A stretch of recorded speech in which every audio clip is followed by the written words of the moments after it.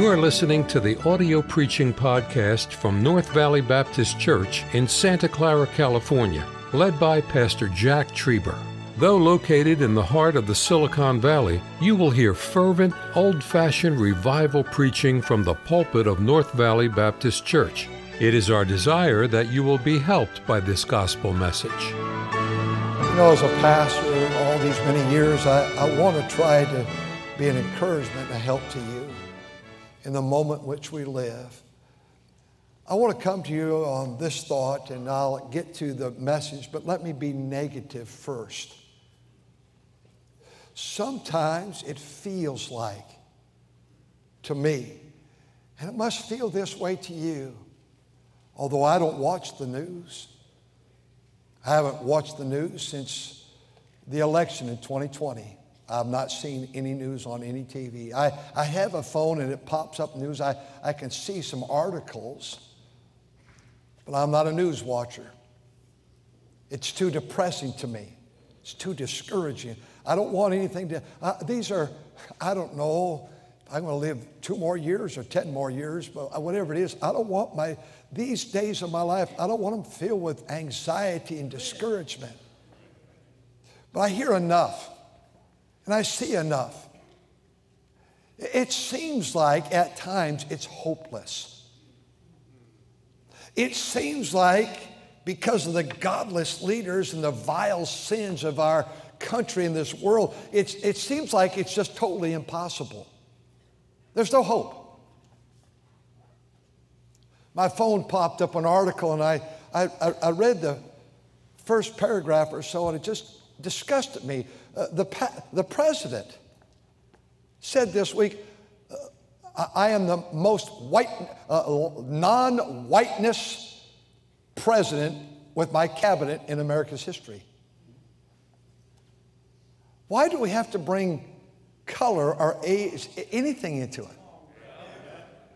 You know, that's why the church is the only hope. The church does not magnify, okay, we've got X amount of this color and X amount of this color, X amount of this people from this country. I pastor the most wonderful church in the world. There's approximately 70 plus first generation countries in this auditorium right now. Amen. Every Sunday. Amen. I won't have it any other. I love it. Red, yellow, black, brown, white. According to the Bible, they're all precious in His sight. What a thing to say. What a divisive thing to say. He went on to say in that first paragraph or so, I have more women in my cabinet leadership position than men. Why would you say that? He said, I have 7 transgenders, and I use the word sodomites to keep a Bible, in my cabinet more than anybody ever. What are we trying to do here? To think that sacred house that we built, that sacred office, the Oval Office, those sacred halls.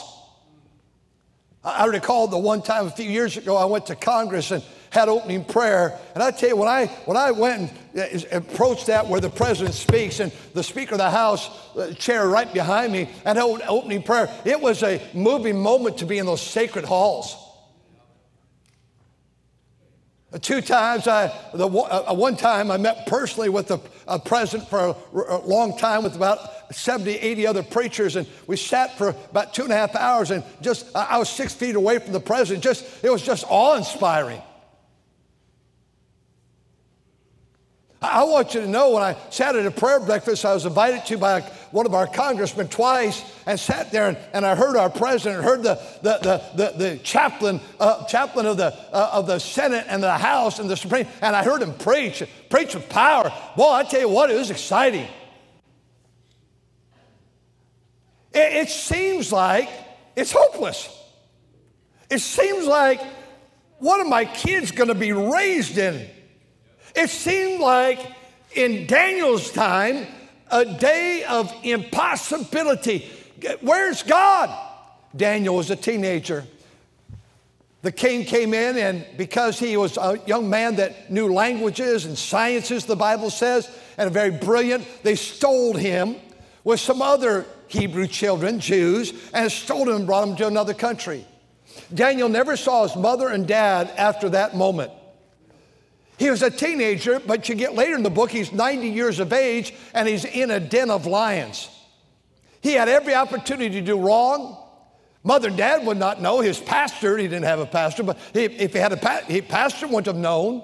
Nobody would have seen him. He didn't have family around him. And yet the king said, "You're going to drink my wine." He said, "I'm not going to defile myself with the king's meat or wine." He has some conviction. So here he is, I'll use the word prisoner of war. Never gets back home. It's an awful situation. The Jews are in captivity. And all of a sudden, this king, he dreams a dream. And he dreamed this dream, and he woke up in the morning, trouble. His sleep was taken from him. He woke up just nervous as could be about this dream. And in the morning, he said, "I cannot remember the dream." And so he said, I want to get all the wise men, the magicians, the astrologers, the sorcerers. Sorcerers are demon worshipers. I want to get them all together. And I want you to tell me, not the interpretation, I want you to tell me what I dreamed. My goodness, no man could do that. They said, "King, we can tell you the interpretation, but you have to tell us the dream." And he said, "I'm not going to tell you the dream. I don't know the dream. You're going to tell me the dream." And he said, he got upset. His fury and rage got so mad, he says, "I want all these wise men, all these sorcerers, all these astrologers, all these men that have these sciences, I want them all destroyed. Kill every one of them." In comes Daniel in this terrible day, impossibility. He walks in to see the king. He got permission. He said, "King, you're asking a very difficult thing to happen." These men, by the way, those men that he's going to kill were heathens. Daniel could have said, good, he's going to kill them. I do not want our president killed. I don't want a congressman hurt. How could you be so heartless? I don't want to see a child drives by shooting hurt, or a mother, or a dad, or anyone. I don't want to see people that have a different lifestyle than me killed and abused and hurt. What are you thinking about?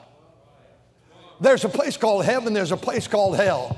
And if you die without Jesus Christ, you're going to spend eternity in hell. The Bible says it's appointed to men once to die, and after this, the judgment. You and I all know the date of our birth, but we don't know what the last number is going to be on that tombstone.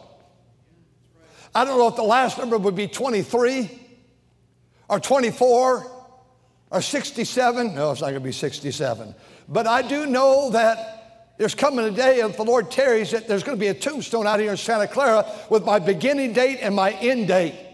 And while I have this little dash in between those 2 days, I don't want to mess this thing up. I want to be a man that truly loves people, cares for people, cares for children and teenagers, cares for drug addicts, cares for people that their lifestyles are different than the Word of God. They all have an eternal soul, and they have to be rescued. And I have no more right to be rescued as God rescued me than they have as much right to be rescued as I. So Daniel come in and said, "King, you're asking a hard thing. In fact, you're asking an impossible thing." Notice what the Bible says. I want you to go back to chapter 2, verse 1. In the second year of Nebuchadnezzar, he dreamed a dream where his spirit was troubled and his sleep brake within him. And the king commanded to call the magicians, the astrologers, and the sorcerers. So they came and stood before the king. The king said unto them, "I have dreamed a dream. My spirit was troubled to know the dream." Then the Chaldeans spake the Chaldeans to the king in Syriac, which is just the language of the day from Syria. "O king, live forever. Tell the servants the dream, and we will show you the interpretation." And the king answered and said to the Chaldeans, "The thing is gone from me.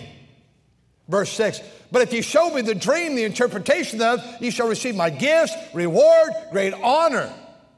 The answer said, let the king tell his servants the dream. The king answered, verse 8, I know of a certainty that you would gain the time, because you see, the thing is gone for me. Verse 10, the Chaldeans answered before the king and said, there is not a man upon the earth that can show the king's matter.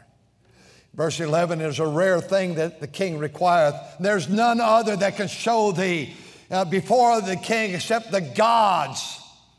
They're still not willing to recognize there is a God.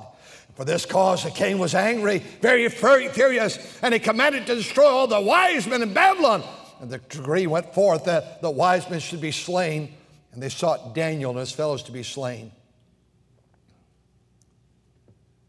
Verse 15, why is the decree so hasty from the king? Daniel went in, verse 16, desired the king that he would give him time, that he would show the king the interpretation. And Daniel went to his house, and he made known the thing to Hananiah, Mishael, and Azariah. That is Shadrach, Meshach, and Abednego. You know, isn't it amazing when you can go, Brother Oxenine, I'm so glad I can come to you, and people on the staff and people on the deacons and ushers and church members. I'm so glad I can come and pray with people. Well, we had a great prayer meeting last night downstairs in the auditorium with the men. Oh, it was such a wonderful time.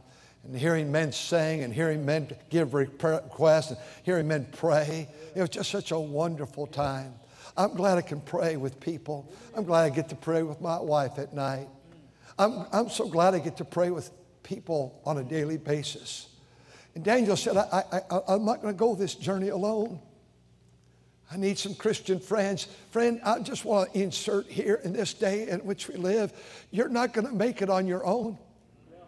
You and your remote is not enough. You and your cell phone is not enough. You need God's people. That's why this book, and thank you so much for compiling it and all you write. Thank you for giving us. It's going to inspire you to read how God brought people to Christ, whose lives were changed. I can't believe that a chief and his dear wife, I can't believe that Brother Van Dyke was saved. Jackie got saved that week on a Thursday. I just can't believe that someone as amazing to them even needed to get saved. But they did. She did. And they know as well as I, they're not old enough to be our parents, but we've adopted them. My wife always calls Sister Jackie Mama Dyke, Van Dyke.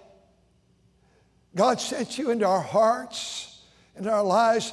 My life would not be what it is without the Van Dykes. I'm so thankful for Christian people. Don't ever let a wedge come between you and your church and become you and your pastor and you and your family. And be careful of all that stuff. Be careful. We are living in the last days, the last moments. And I see that they began to pray, and Daniel went to his house, made the thing known. Verse 18, that they would desire mercies. It's a long introduction. I'll get there quickly. Watch it. Verse 19, and the secret was revealed in the night vision. There's nothing wrong with being awakened at night and get up and try to walk with God. I'm awakened often at nights and I try to walk with God, and I must tell you, sometimes when I'm walking with God, and by that I mean I'm sitting in a chair many times or in prayer, next thing I know, I'm snoring. And I fall asleep. But when God won't allow me to sleep in the night hour, a lot of times, that's why I love it when you sit in the same place. You don't have to, but I can come through this area and I say, okay, front row. Here we have the Jacobs. And in my mind, I know where folks sit. Lord, I didn't see so-and-so here Sunday. They sitting in the chair. Where were they? Lord, I want you to pray. And I'm praying, God, you'll bring them back. You know what? God's people are so important. God wakes you up in the middle of the night. Maybe it's because your grandson or granddaughter, different time zone. Maybe there's 3 o'clock in the morning here. Maybe where they are, it's 4 o'clock, 5 o'clock, 6 o'clock in the morning. They're on their way to work or whatever. And maybe God's waking up to pray for their safety as they travel to their place of employment. Traveling on the roads. You know, the effectual fervent prayer of a righteous man availeth much. I would hope, I don't know if this could ever happen, but I would hope that in heaven it's revealed that your pastor could not sleep, or some godly man or woman could not sleep, and they got up, and that night they were praying for your protection, and God that night protected you from some real awful danger. I wonder what happened. I wonder who the person was. What was it, 1977, when a man met me in my office at 10 o'clock at night and put a gun in my face right over here at Clyde Avenue. And he said, God has sent me here to kill you. I wonder here in this church on that night, I can go back to the night my wife and I could go look it up today. I wonder who was praying for me that night. It's a fearful thing when a man's 3 feet away and puts a gun in your face and says, God has sent me here to kill you. No one around, no cell phones.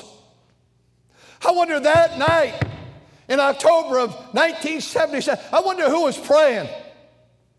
And I get to heaven, I'll find out someone in another state or another area, another pastor, another friend. God's people are here praying that God, I don't know what the need is in Pastor's life tonight. I don't know what the need is in Mrs. Trieber's life. Maybe you spared her from being a widow that night.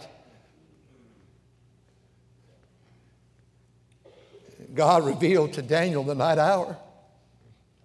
And he says, King, Daniel's going to say verse 21, he changes the times and season. He removes kings and he sets kings up. He reveals deep secret. He said, King, you're in your control right now. He doesn't know it, but in chapter 4, verse 25, Nebuchadnezzar, and he's going to tell him later, Nebuchadnezzar is going to go to the field and live like an animal for 7 years, with the dew on his back at night and in the wet fields of the grass, and he's going to live out there for 7 years. And God's going to put him out there until he humbles his heart. And the Bible says in the end of chapter 4 that Nebuchadnezzar humbled his heart. God resisteth the proud. God's in control. He said the kings, we know that later says king's heart's in the hand of the Lord, but he says he raises up kings and he brings them down. In verse 23, I thank thee and I praise thee, O God of my fathers. You've given me wisdom and might. And he said, destroy not the wise men, verse 24. And Daniel comes to him, verse 26 that we read in 27. And we get to our text and our message, and it won't be long now. The Bible says, but there is a God in heaven that revealeth secrets. I want to speak in these last few moments on there is a God in heaven. Children of Israel, Exodus 14, you're shut in. You get to the Red Sea, and you thought you were home free, but guess what? Now all of a sudden Pharaoh is pursuing you. He's coming this way, and the water is shut you in on this side, and the water in front of you, there's no bridge there. You're not going to get over. You talk about impossible, but there is a God in heaven. And that God in heaven says, I'm going to open up that sea, and the Jews are going to go through, and Pharaoh's going to follow you, and they're going to drive those chariots in there, and the wheels are going to get stuck in the water because there is a God in heaven, and God drowned them that day. What? There's a God in heaven. I think of the worldwide flood because of the violence and corruption and the wickedness of mankind. God had an old preacher for over 100 years build a boat called the Ark. As far as we know, what we can see through imagery, it's stuck in the snow-covered area of Turkey today where they just had the earthquake above that. And that Ark is there. And a man by the name of Noah took his wife and family inside 2x2s, and all of a sudden they laughed, they scoffed every day, every week, every month, every decade, every multiple, entire century plus. And all of a sudden he moved his family in there. I wonder when we see that ark, if we'll see that they tried to get in and see the axes or whatever they did and tools. We got to get in it, and it's too late. God shut the door. Why? Because there is a God in heaven. I'm thinking today of the Jews. We're out here in this wilderness. We're hungry. God says, okay, here's what I'm going to do. I'm going to supply you manna. I'll get you bread every day of your life. And he did it for every day, 6 days of the week. On the seventh, they gathered for the next day, and it did not spoil, and they ate for 40 years. How'd that happen? Well, because we started a food program in the country. No, I remember when LBJ, Lyndon Baines Johnson, started that welfare program in 63 or 4. I think I said it recently. And he said, in 10 years, there'll be no hungry people and no problem in this, no poverty. And it's just going to cost us X amount of dollars. And he said, 10 years, this can be gone. Well, we're not doing very well, are we, LBJ? God fed him for 40 years from heaven. Why? Because there is a God in heaven.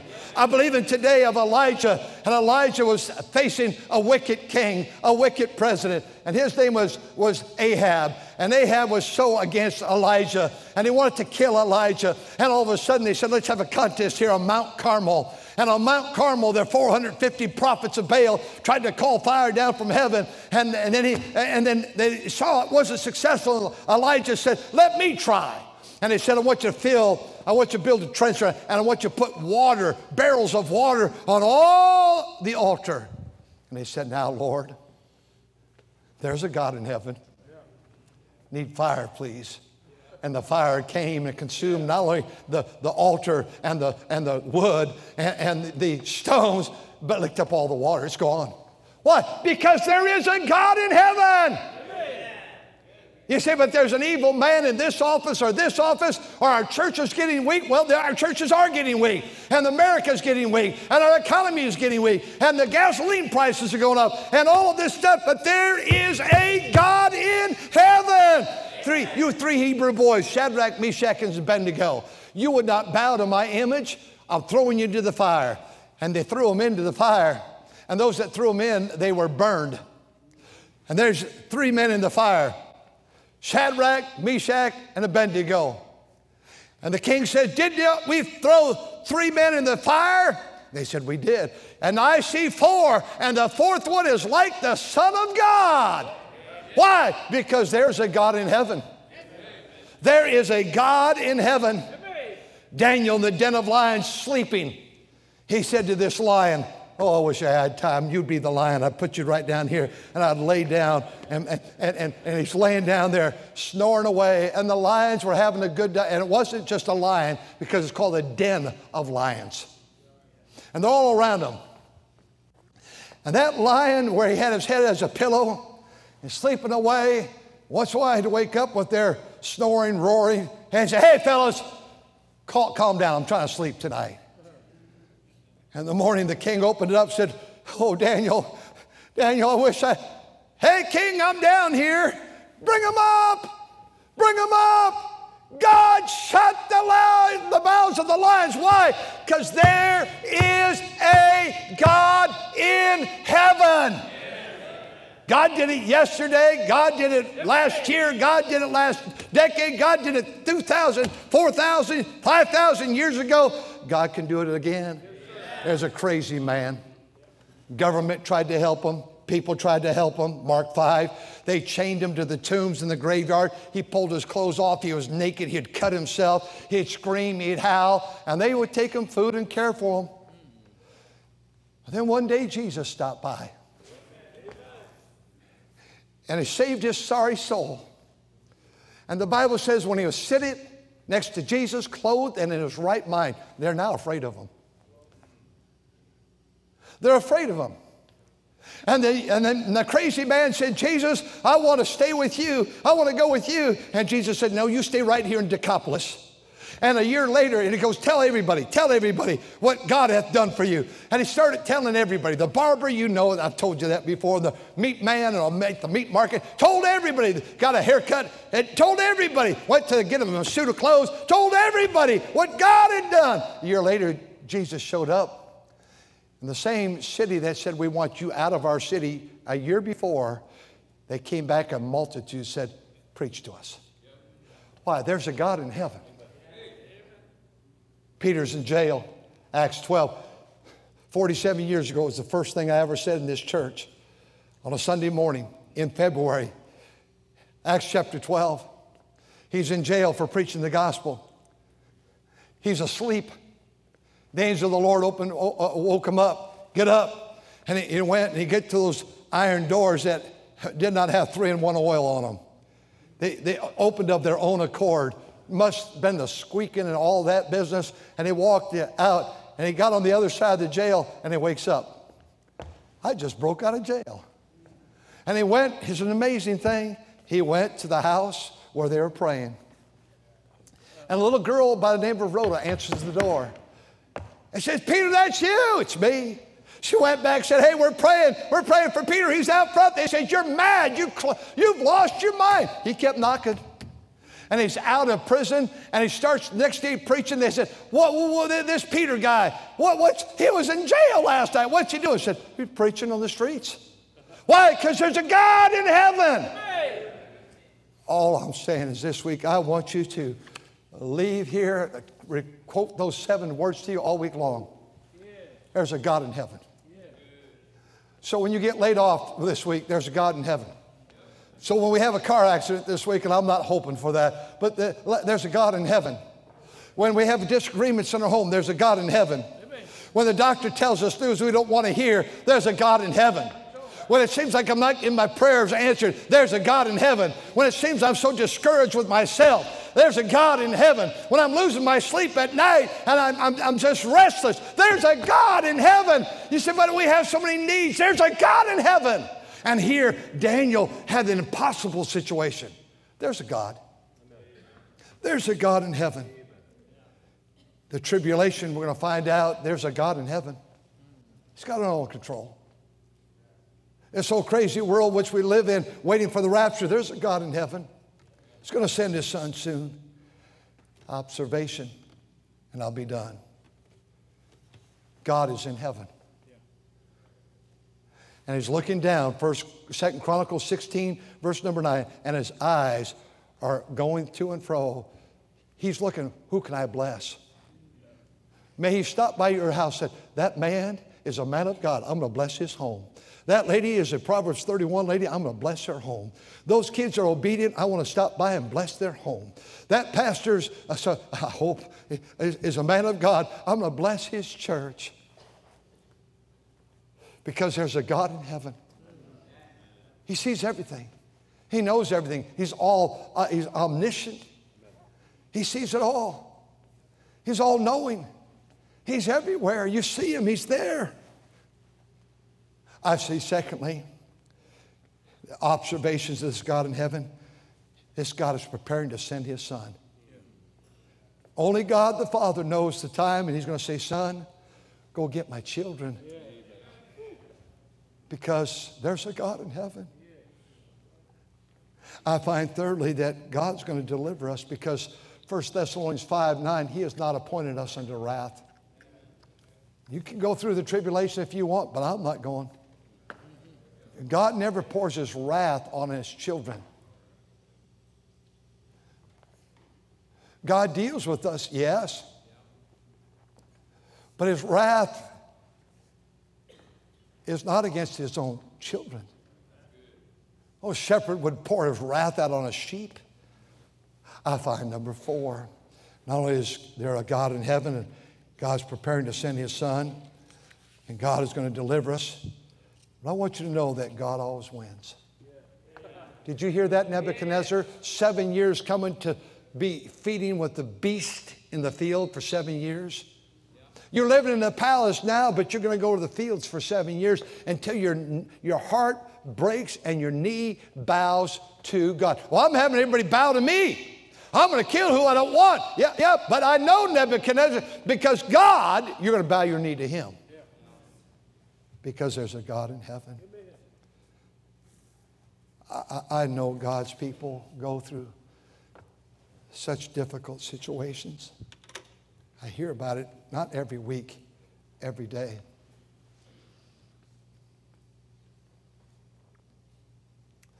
And I want to remind you all this week, there's a God in heaven.